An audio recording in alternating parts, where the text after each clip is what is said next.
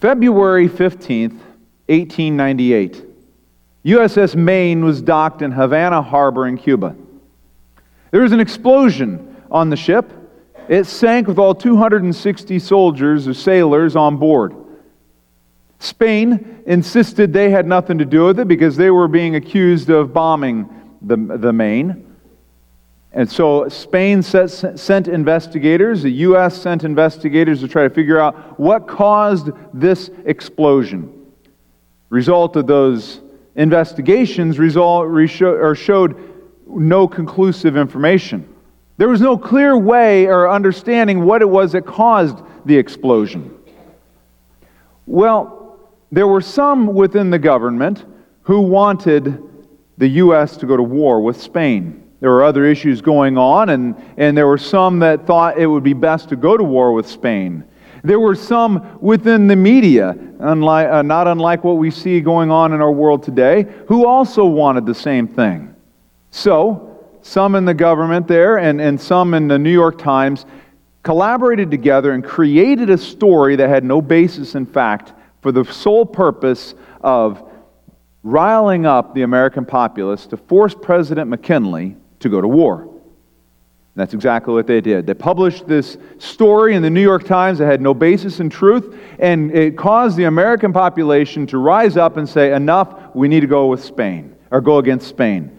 And so we did, and the war was finally declared the Spanish-American War.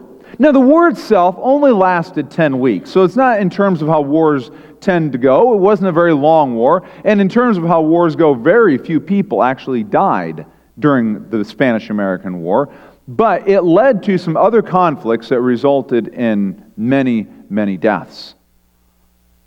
You see, thousands of people ended up losing their lives. Lives were forever changed. Our cultures were forever altered because of a few people and their careless words. You've heard me say this before, but words are powerful. Words have significant ability to cause destruction or to bring healing. Likely, many of us here will never have the, if you want to use it in such a negative way, opportunity to where our words could have that level of destruction. Something that would later result in hundreds of thousands of lives affected. But nonetheless, our words matter. We've been moving through the book of James, the letter of James in the New Testament, that James wrote to Christians who were struggling through some very difficult times.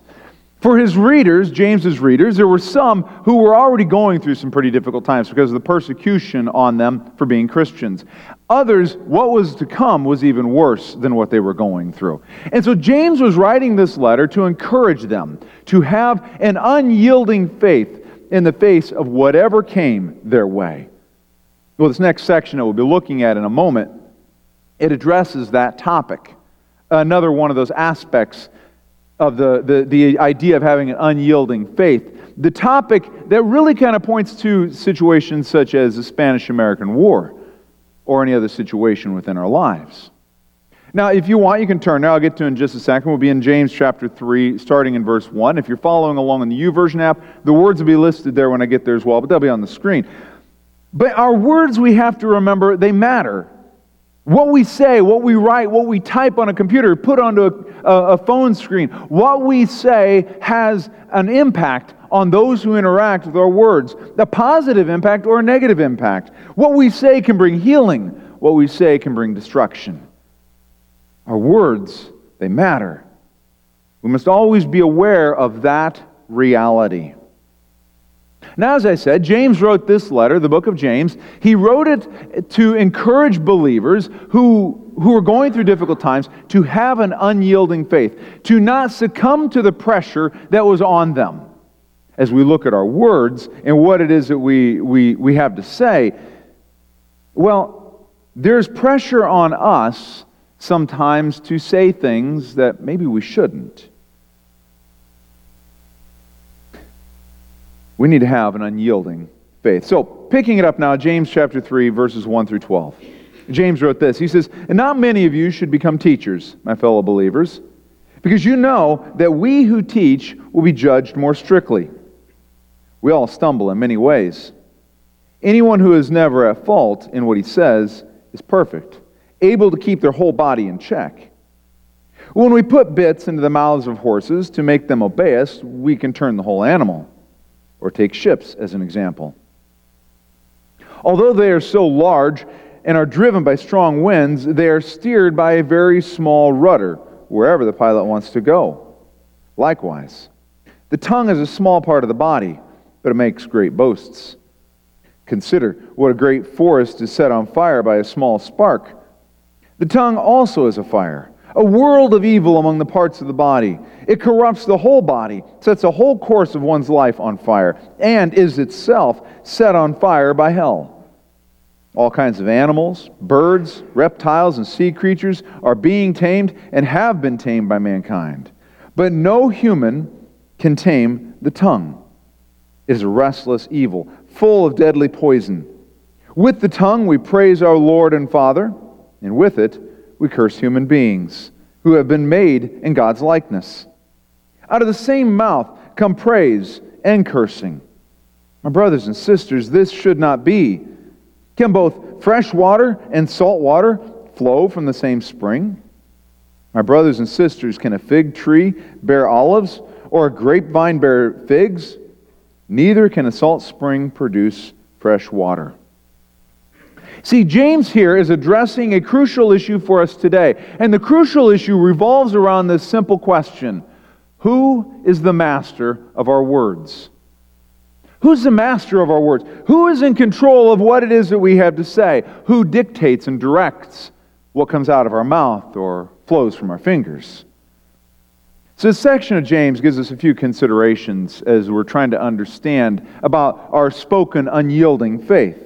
So let's dig in a little bit more just to understand how to apply these truths. So the first consideration is this, is that we need to consider who the audience is. Who is James talking to, in other words? Well, James tells us early on in this section exactly who he's talking to. His audience is fellow believers. We catch this because of what he said. He said, fellow believers. You see, as Christians, we have to remember that we, as Christ followers, we cannot hold non-believers to the same standard we hold believers to. James isn't giving license for Christians to attack non-Christians for the words that they say. They will be judged by God because of a key issue, and that is their lack of relationship with Christ. All the things that they do in life, all the things they say, no matter how horrible they may be, their primary issue is not what they say. Their primary issue is the lack of a relationship with Christ. That is the main issue. You see, apart from a relationship with Christ, when that day comes that we stand before God, if we do not have a relationship with Christ, then we stand before God in our own righteousness, which Paul put it quite plainly, quite clearly, is that my righteousness, the best that I could ever do, is filthy rags. It pales in comparison to what should be. So a person outside of Christ, without that relationship, well, there isn't any hope for them. We cannot expect, you see, to be saved if there is no relationship with Christ. But if there is a relationship with Christ, in that relationship, when that day comes that we find ourselves standing face to face with God, well, we are covered with Jesus' sacrifice. So all of the sins that we have committed are covered. They are taken care of because of what Jesus did for us on the cross. In that relationship with Christ, we will then experience grace, the forgiveness of our sins. So as we begin this discussion here, talking about our words and the spoken, unyielding faith that we are to have, we have to remember that this conversation is toward believers. New Testament gives repeatedly throughout, it gives believers the responsibility of holding other believers accountable for their actions. We're given authority to call other believers to account for their behaviors that are not in line with how God has given us to be. We're to do this out of love, to help other believers grow in our faith. So here, James is doing just that. When he says fellow believers, James was talking to believers in a conversation that happens between believers. But he goes on. James is also talking not just to believers, but he narrows it in a little bit for a short period of time on teachers, the teachers in those churches. Apparently, there were many people in those churches who were presuming to be teachers, as some translations put the word in there. Many people wanted to be a teacher in the church. Then even to today, there are various reasons why some people step forward to be a teacher in a church. Oftentimes, it's for the perceived concept of maybe the perceived prestige that comes with it, or maybe the prestige or perceived authority that comes with it, having people look to you as a source of information. Sometimes for some people, that is a drive or a call for them to step forward. And James is saying, not many of you should be teachers. See, James warns of the realities of being a teacher, realities that are still true just as much today as they were then. You see, as James said, teachers will be judged more strictly. Preachers and teachers, you see, we have bigger targets on us. We have bigger targets on us. We oftentimes, when you're talking about between people, a teacher or a preacher has every word that they will ever say, every word they would ever write. It will be criticized and it will be looked at for what is wrong with it. And very little grace is given when there is something wrong. So from a personal perspective, from person to person, teachers, other people are going to judge you more strictly, is what James is saying. For ministers, any type of ministry, for them, the minister and their family often live their life in a fishbowl. Everybody examines and criticizes pieces, and if not every aspect of their life. Now, as a matter of fact, I read about one minister who has to have a police escort every Sunday after church to his car because the criticism is that bad. So James here is warning a truth that is still true even to today. Not many people should be teachers because you need to understand you're going to be judged more strictly than other people by people. But there's more to that than just interpersonal criticism.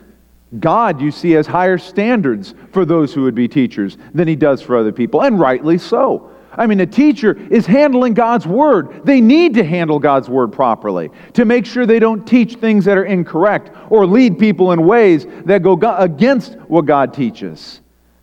I mean, you look at the requirements for an elder who's expected to teach as well, or be able to teach. God's expectations of an elder are pretty high. People look to teachers as models for how to live. Their class, their group of people they are interacting with, they model many times what it looks like to follow Christ. And God has high expectations on those who would be teachers. God expects them to be more obedient, to exhibit greater self-control. Personally, I know I hold myself to a higher standard because I know one day I will stand before God. And I believe that God will hold me to a stronger account because I am a teacher. So James here at the beginning, he says, not many should presume to be teachers, or not many should desire to be teachers. In other words, if you want to be a teacher, count the cost first. Not that you shouldn't be a teacher, but count the cost and understand the reality behind it. But then James expands this concept. Not only teachers who you need to control what you say, as he goes on to talk about, but he expands this concept to a conversation between not just among teachers. When he said, we all stumble in many ways, he was pointing to everybody else. You see, all believers are lumped in here. So even if you aren't a teacher, you're part of the we all component. All believers. We have to be careful what it is that we say. Interestingly, the word translated as stumble there, it often points to the idea of sin. We all sin in many ways, James is saying. Sinning with our words, it isn't just a teacher-preacher issue. This is something every single one of us struggles at one point or another. It's as if James is saying, make sure that to remember this the next time somebody criticizes you, says something wrong to you. Remember, we all stumble in many ways. So maybe the next time somebody says something that was a bit hurtful, Extend grace first because we all stumble, we all sin in many ways, including our own words toward other people. By the end of verse 2, though, James begins to point to the heart of the matter, and that is the issue. Verse 2, James 3:2, he says, anyone who is never at fault in what they say is perfect, able to keep their whole body in check. Whoever is perfect. The idea with perfect, it indicated more of lacking any moral, not lacking, sorry about that, lost track of my words there. Perfect indicated not lacking any moral quality. It's less about perfection and more about being complete. Maybe even carrying the idea of being mature. You could almost read it this way, as anyone who is never at fault in what they say is mature and able to keep their whole body in check. The issue is someone who has learned to keep their words in check will also end up being able to keep their whole life in check. It's interesting because later on in the section I just read, James seems to indicate that it's impossible for us to keep our tongue in check. So what's the deal? How can he say at the beginning that if you can do that, then you better keep your body in check, but later on to say, no, you can't do that? Well, looking over to a teaching that Jesus gave can help us to understand what James was pointing at here. One day Jesus was teaching about how it is that a person can be saved. And he was using some different examples, but one of the examples that he gave was that in coming to God, we have to be willing to unburden ourselves of everything. Give everything over to God. And the idea of taking everything that we would consider ours, and giving it to God, his disciples were left with a question. Matthew 19, verses 25 and 26. When the disciples heard this, that is, that we must give everything up when we come to God, that our relationship with God is based on God and not us, that we are saved because of who God is, not because of what we do. When his disciples heard this, they were greatly astonished and asked, well, who can be saved? Jesus looked at them and said, with man, this is impossible, but with God, all things are possible. You see, by ourselves, we can't get to where we need to be. We cannot be good enough to save ourselves. God is the one who does what we can't do. And God, even in our lives, helps us to accomplish what we can't do. See, God helps us to be obedient by providing assistance to us in three ways. God helps us to make sure that our words are what they should be by helping us in three ways. First way is by providing the church as a source of strength and accountability. See, being a part of a church is not just a matter of I get to come into church on Sunday morning, listen to the preacher babble on for too long, and then I get to go home and have lunch. That's not what church is about. Church is about encouraging each other, building each other up, being there for each other. Sometimes even challenging or correcting each other when we begin to drift from what God has for us. Galatians 6:2 challenges believers to carry one another's burdens. Romans 15:1 challenges the more mature believers to help the less mature believers. See, the church is provided by God to strengthen and challenge believers toward greater obedience, helping us to understand how to do that as we work with each other. Secondly, God answers our prayers. That's another way that He helps us to be obedient. He answers our prayers for help in being obedient to His commands. James talked about in chapter 1 about how if any of us lacks wisdom, we can ask God who loves to give it. So as we're looking at our life and we're struggling in obedience, maybe we keep finding the wrong words falling out of our mouth, or maybe crossing over the screen through our phone or our computer. Well, James says, if you're lacking wisdom to know how to control that, you want to have an unyielding faith in the face of whatever comes your way, including even in your words, ask God for wisdom how to overcome that. God loves to give answers to that. He loves to give you wisdom to be able to conquer that stuff. And a third way that God helps us to be obedient in what it is that we say, as well as the rest of our life, is that God Himself helps us through the Holy Spirit living inside of us. If you are a Christ follower, you have God living inside of you. In Ephesians 3:16, Paul was praying for believers, and he prayed that God would strengthen those believers through the power of the Holy Spirit, strengthen them so they could be obedient, so they could live the life that God had given them.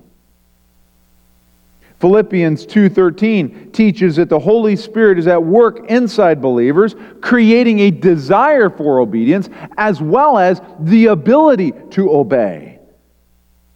See, this is one of those areas that we must work at. God is at work inside of us, but we have to work at listening to the leading of the Holy Spirit.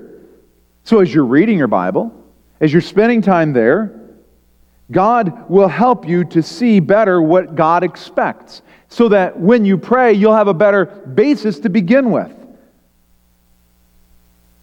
Then, as you're going throughout your day, the Holy Spirit will bring to mind those passages that you've read to help you to be more obedient. We need to follow the advice of Proverbs 14:15, where it says, "The prudent give thought to their steps." Planning ahead, thinking before we speak or we act, listening instead to the leading of the Holy Spirit. So as we spend time in the Word, as we spend time praying, as we spend time encouraging each other, before those words come out of our mouth, pause for a moment and think, is this something God would want me to do? Look for God's leading in that. You see, self-control is the key. Rather than letting our mouth or our fingers say whatever it is that comes to mind, instead of letting them loose, look to God's guiding in life. Don't react to everything that crosses your path. Not everything needs an answer. Not everything needs a response from us. Be self-controlled in your speech. Think before you speak. And James says that if we learn that, if we learn how to listen to God's leading, so that what comes out of our mouth is only the good stuff, if we learn that, we will also learn how to control our bodies, the whole of our life, so that we can be obedient to all that God has for us, so we can be mature. Back to that proverb. Give thought to your steps, your actions, your thought processes even, before you do what comes to mind. Think ahead. Plan obedience instead of what comes naturally. By ourselves, this really is an impossible task. It's impossible for humans to tame the tongue. But with God, all things are possible. There is no limit to what God can do. God is inside of you. If you are a Christ follower, He is inside of you and will help you. And when the temptation comes to say what shouldn't be said, He provides the way out so you don't fall into that sin. One last point here before we move on. Remember grace.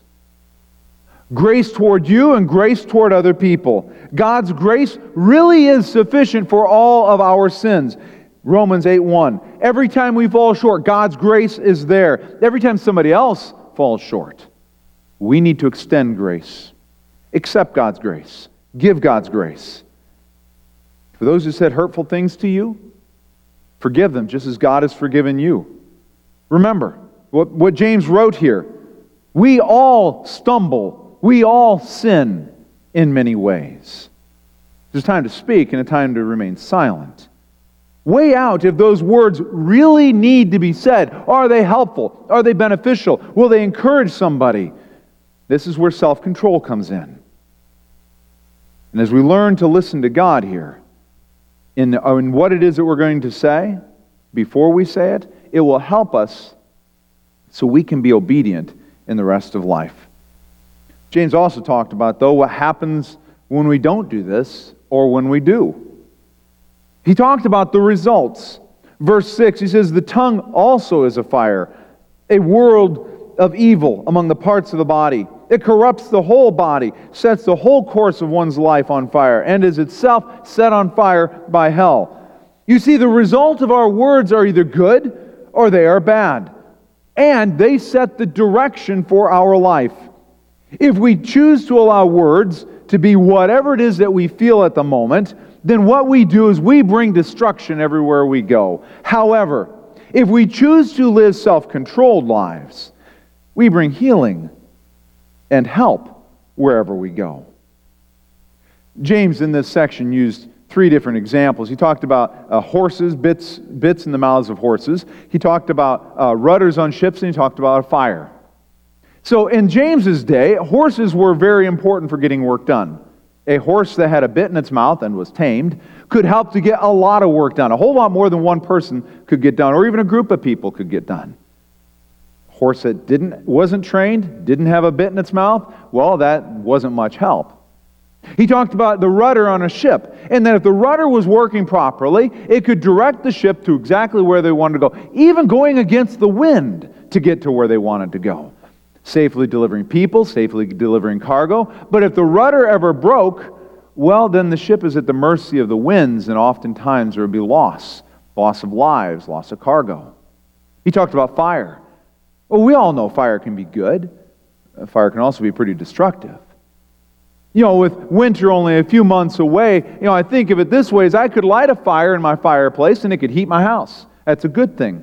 I could light a fire in my house outside the fireplace. It would heat my house, but it wouldn't be a very good thing. We understand this reality in terms of having control and the good and the bad that can come from these things. That's what James was talking about. Our words, well, they help to shape the direction, bringing good or bad. And James here taught that the tongue corrupts the whole body, the course of life, in other words. You ever say something that you wish you could take back? I know I have. I have said things in the past that I think about them and I cringe, and I just cannot believe those words actually came out of my mouth. Some of the things that I said before I came to Christ are horrendous, and I would never want to ever have that happen again. But we make statements that we can't erase, we can't take back. They're out there. They are permanently out there. Once our words are out, they are out. By taking control of our tongue, before we say something, we end up taking control of each individual statement before it has a chance to cause destruction. We may, you see, earn trust. Earning trust takes years. It often takes a very long time to earn other people's trust. But one single statement in a moment can destroy years of trust. We may spend years developing a good reputation. One statement said in the wrong way, one ill thought out statement can ruin that reputation. Our words are pretty powerful things. It doesn't take much. Once it's out there, the damage is done. And it takes a lot of work to rebuild. Our words can do significant damage if left uncontrolled. By taking, though, control of our tongue, taking control of our words, the entire course of our life can be permanently altered in a positive way. We can work at re-earning that trust, at rebuilding that reputation. And yes, it takes time. It's not that just because we say we're sorry, everything's perfect. It doesn't necessarily work that way. But we can, with our words, rebuild any damage we've done over time. But some things unfortunately never can be fixed because of our words. I think again to the events around the Spanish-American War and how many lives were lost and damaged because of careless words spoken. Proverbs 12:18, the words of the reckless pierce like swords, and now here's the hope part, but the tongue of the wise brings healing. James even goes so far as to indicate that hell itself is behind the destructive nature of our words, the destructiveness of our words. You know what? I believe him. I'm sure you do too, because you've probably seen some of this stuff as I have. You've heard me say it before, but some of the worst treatment that I have ever received in life has come at the hands of Christians.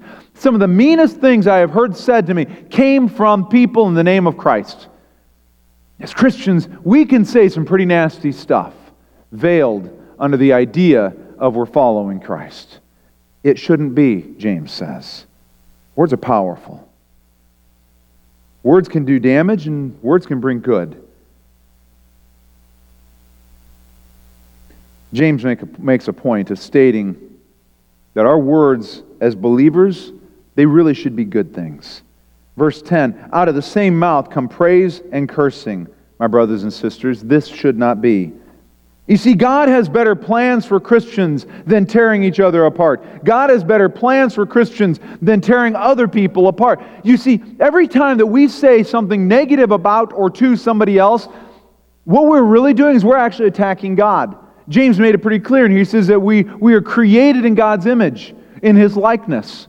So when we attack somebody else, guess what? We're not just attacking them, we're attacking God because they're image bearers of God's. What we're doing when we attack other people, when we say those bad things, we're actually saying that about God. Kind of interesting thought there. The result of unwise words is destruction. The result of wise words, a wise person, is healing. Which now takes us over to the purpose. What is the purpose of our words in this unyielding faith that we're to have? Well, Paul gave instructions on the purpose of our words in a passage I often use. This is one of those passages, in my opinion, is one you should really memorize. Ephesians 4:29, where he said that believers are to say what is helpful for building others up according to their needs, that it may benefit those who listen. I often repeat that in my mind. Is what I'm about to say building others up? Is what I'm about to write going to benefit the people who listen? See, Paul there pointed to the purpose of our words, and they are to be beneficial. They are to be building other people up. You see, for us to have this unyielding faith in the face of whatever it is that life comes our way, we need to have control of our words. We need to understand that there is a purpose for our words. Remember what I said a moment ago. God provided the church as a source of encouragement for believers to remain faithful to God. Our words are to be used for good, building others up, benefiting others. It requires of us then to monitor what we're going to say, to not just open the floodgates of our mouth and let whatever fall out, or our fingers. Too many times in today's world, people hide behind a computer screen and let their mouth fly via words. They say stuff that shouldn't be said, not only just in person, but just plain should not be said. Believers, that is not what should be. Our words are to be used for good. We need to keep our words in check. All of our words. The purpose of our words are to be beneficial, to be a source of encouragement for others. For believers, to encourage them toward greater obedience, toward loving God, toward experiencing God's grace. Toward non-believers, our words are to be in such a way that it helps them to see that God loves them too and wants to save them if they will turn to His Son. See, our words are powerful. The result of our words have good or bad consequences. So finally now that takes us to the dilemma. The dilemma I posed at the beginning, revolving around that one question: who is the master of your words? Who's the master of your words? Is it just whatever you feel in the moment? Or is it God? This really is our choice. Nobody else can answer this question for you. Nobody else can make this decision for you. Each and every one of us, we all sin in many ways. Each and every one of us have got to take control of our words. Not that we can take control in and of ourselves, but we need to lean into God. Listen for the leading of the Spirit. This is the dilemma we face. Do we allow our words to be set on fire by the fires of hell, or do we allow our words to be led by the love of God? That's the dilemma that we face. That's a choice we're given every day, every moment, every time words come into our mind. We decide the direction that we go with them. Nobody else does. But you know what? We're not alone. I've been talking about it all along this morning. We are not alone. If you are a Christ follower, you are not alone in taking control of those words that want to come out of your mouth. James made it clear that by ourselves, we cannot do this. However, with God, all things are possible. So how do we let God help us control our words? It starts by something you've heard me say a multitude of times. You need to spend time reading the Word. You need to spend time reading the Bible. Because when we spend time reading the Bible, we discover what it is that God wants for us. We need to spend time praying. Because as we spend time praying, we learn to hear God's voice. We learn to discern the leading of the Spirit. We need to develop that relationship with God so that we can go where God is leading us. If we don't have those types of things in our life, how do we know that we are following God if we're not reading His Word? The Bible is the only place we're going to find that. We learn how to control our words because of our relationship, our time with God. So the dilemma still is, who is the master of our words? As you go through this week, allow that question to run in your mind. Allow that question to permeate your thoughts before the words come out. Who's the master of my words?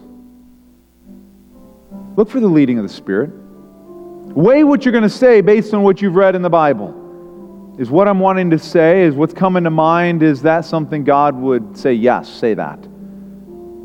Or not? Is Ephesians 4:29, is what is coming to mind to come out of my mouth or out of my fingers, is it going to build other people up? Is it going to benefit people?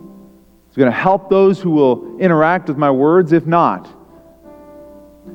I shouldn't say it.